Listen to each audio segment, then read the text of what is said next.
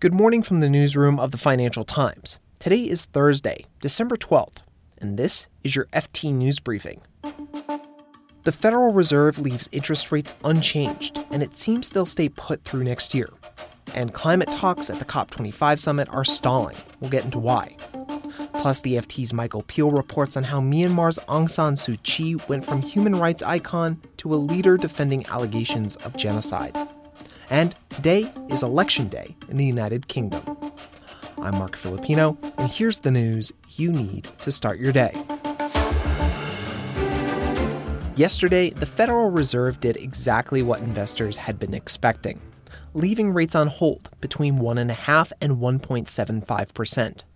That's after a year of 3 rate cuts.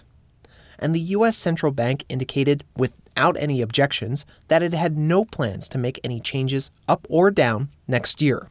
Our economic outlook remains a favorable one, despite global developments and ongoing risks. With our decisions through the course of the past year, we believe that monetary policy is well positioned to serve the American people by supporting continued economic growth, a strong job market, and inflation near our symmetric 2% goal. That was Fed Chair Jay Powell. Policymakers showed more confidence in the U.S. labor market, dropping their predictions for the unemployment rate for the next 3 years. This, along with the fact that they plan to hold rates below their 2018 levels for several years, shows that the Fed is losing its traditional fear over inflation. And it's shifting its focus to what it can continue to do to support the labor market. How do you create a global carbon trading market? That question is what's holding up talks at the UN Climate Summit taking place in Madrid. The 197 countries that are part of the Paris Accord are split on creating a framework that would let countries exchange carbon emission offsets or pay each other for emission-reducing projects. The COP25 climate talks have been going on for the last 2 weeks, and observers say that countries could, yet again, walk away without a carbon trading market deal when things close on Friday. Negotiators failed to resolve the issue at last year's summit in Poland.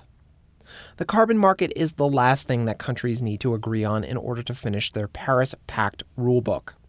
But China got in the way of an agreement on how to submit emissions reports to the UN. And the U.S., well, it picked a fight over the use of the word multilateralism. Activist Greta Thunberg added pressure to the talks yesterday and tore into negotiators for their lack of progress. The biggest danger is not inaction. The real danger is when politicians and CEOs are making it look like real action is happening when, in fact, almost nothing is being done apart from clever accounting and creative PR.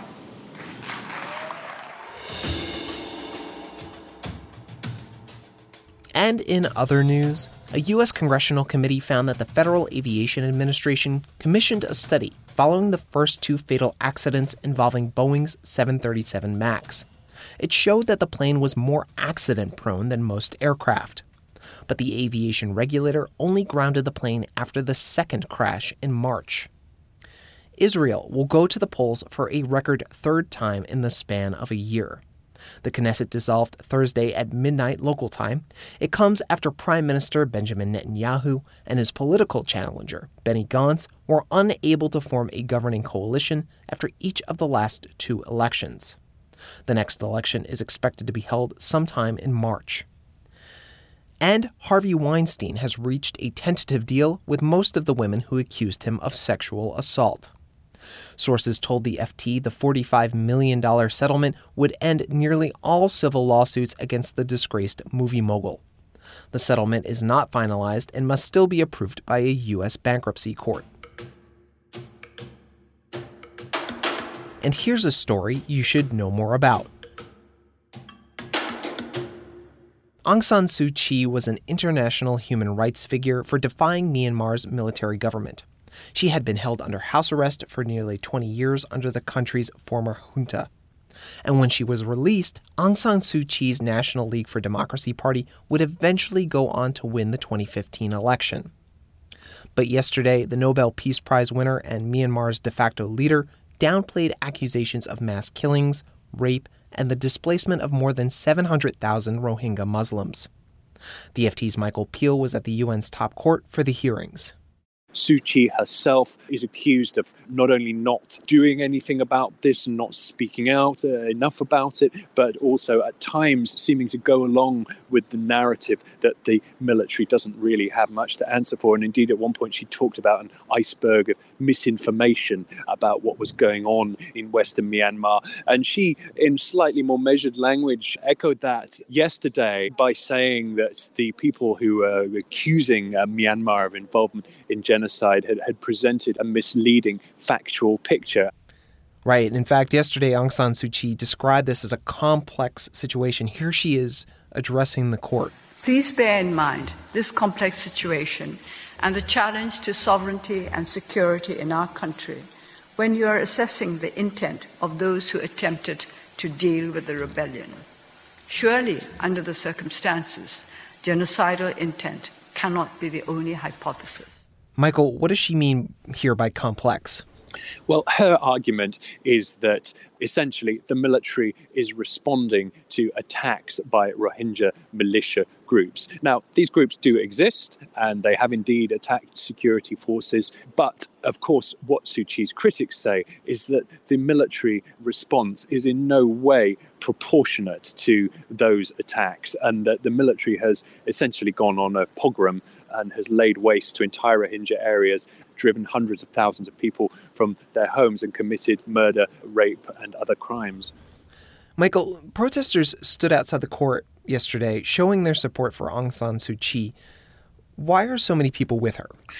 Suu Kyi remains immensely popular in Myanmar. The narrative that Suu Kyi promotes about the crackdown on terrorist groups in Rohingya areas is very much the popular narrative in Myanmar, a majority Buddhist country. And this feeds into a long tradition of nationalism which perceives and argues that Muslim Rohingya are somehow incomers, they're not truly part of Myanmar, and is extremely hostile towards them. Of course, this is something that rights groups and others and Rohingya activists argue very strongly against and say is blatantly discriminatory, and that Rohingya have in fact been victims of prejudice and harassment for many years, including being stripped of basic rights such as nationality, the right to work. It's easy when thinking about the Rohingya to also think about what's happening in China, as it forces hundreds of thousands of its Muslim Uyghur population into detention centers. Michael, why are these two situations being treated so differently? Clearly, there's been an international mobilization, particularly in, but not only in, the Muslim world, of horror and anger at what has happened in Western Myanmar. But, of course, China has not received anything like the same level of public criticism and vituperation about its own clampdown on the Uyghurs in Western China. And people point to this as basically a hypocrisy, which is not in any way to excuse or play down what has happened in Myanmar, but that Muslim countries and Western countries are much more reticent about publicly criticizing China, which, unlike Myanmar, is a powerful, internationally dominant country that can punish them in all sorts of political and commercial ways if they speak out. You can read more on all of these stories at FT.com. Today, we'll be keeping an eye on whether the Tories can secure a majority in the UK election. 2 weeks ago, a YouGov poll said Conservatives were on track to nab a 68-seat majority. This week, that number was down to 28. Follow our live election updates online, which are free to read at FT.com.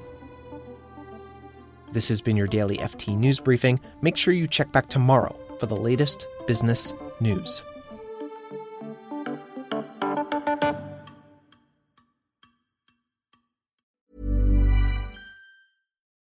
This is the story of the one. As a maintenance engineer, he hears things differently. To the untrained ear, everything on his shop floor might sound fine, but he can hear gears grinding or a belt slipping. So he steps in to fix the problem at hand before it gets out of hand. And he knows Grainger's got the right product he needs to get the job done, which is music to his ears. Call, click Grainger.com, or just stop by. Grainger, for the ones who get it done.